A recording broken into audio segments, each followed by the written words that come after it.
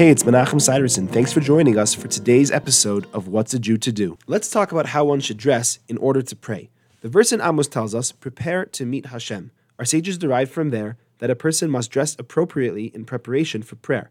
What is considered appropriately? Well, our sages teach us that it has to be something that you'd be comfortable wearing if you were appearing before a king or queen or some other dignified person.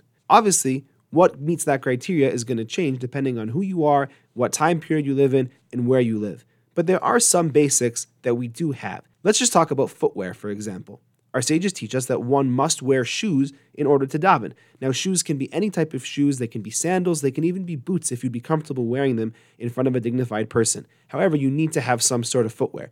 Really, slippers themselves are not sufficient unless they're a very respectful, good-looking kind of slipper. Even when wearing footwear, one should try and wear socks as well. Thanks for joining me. I look forward to seeing you tomorrow.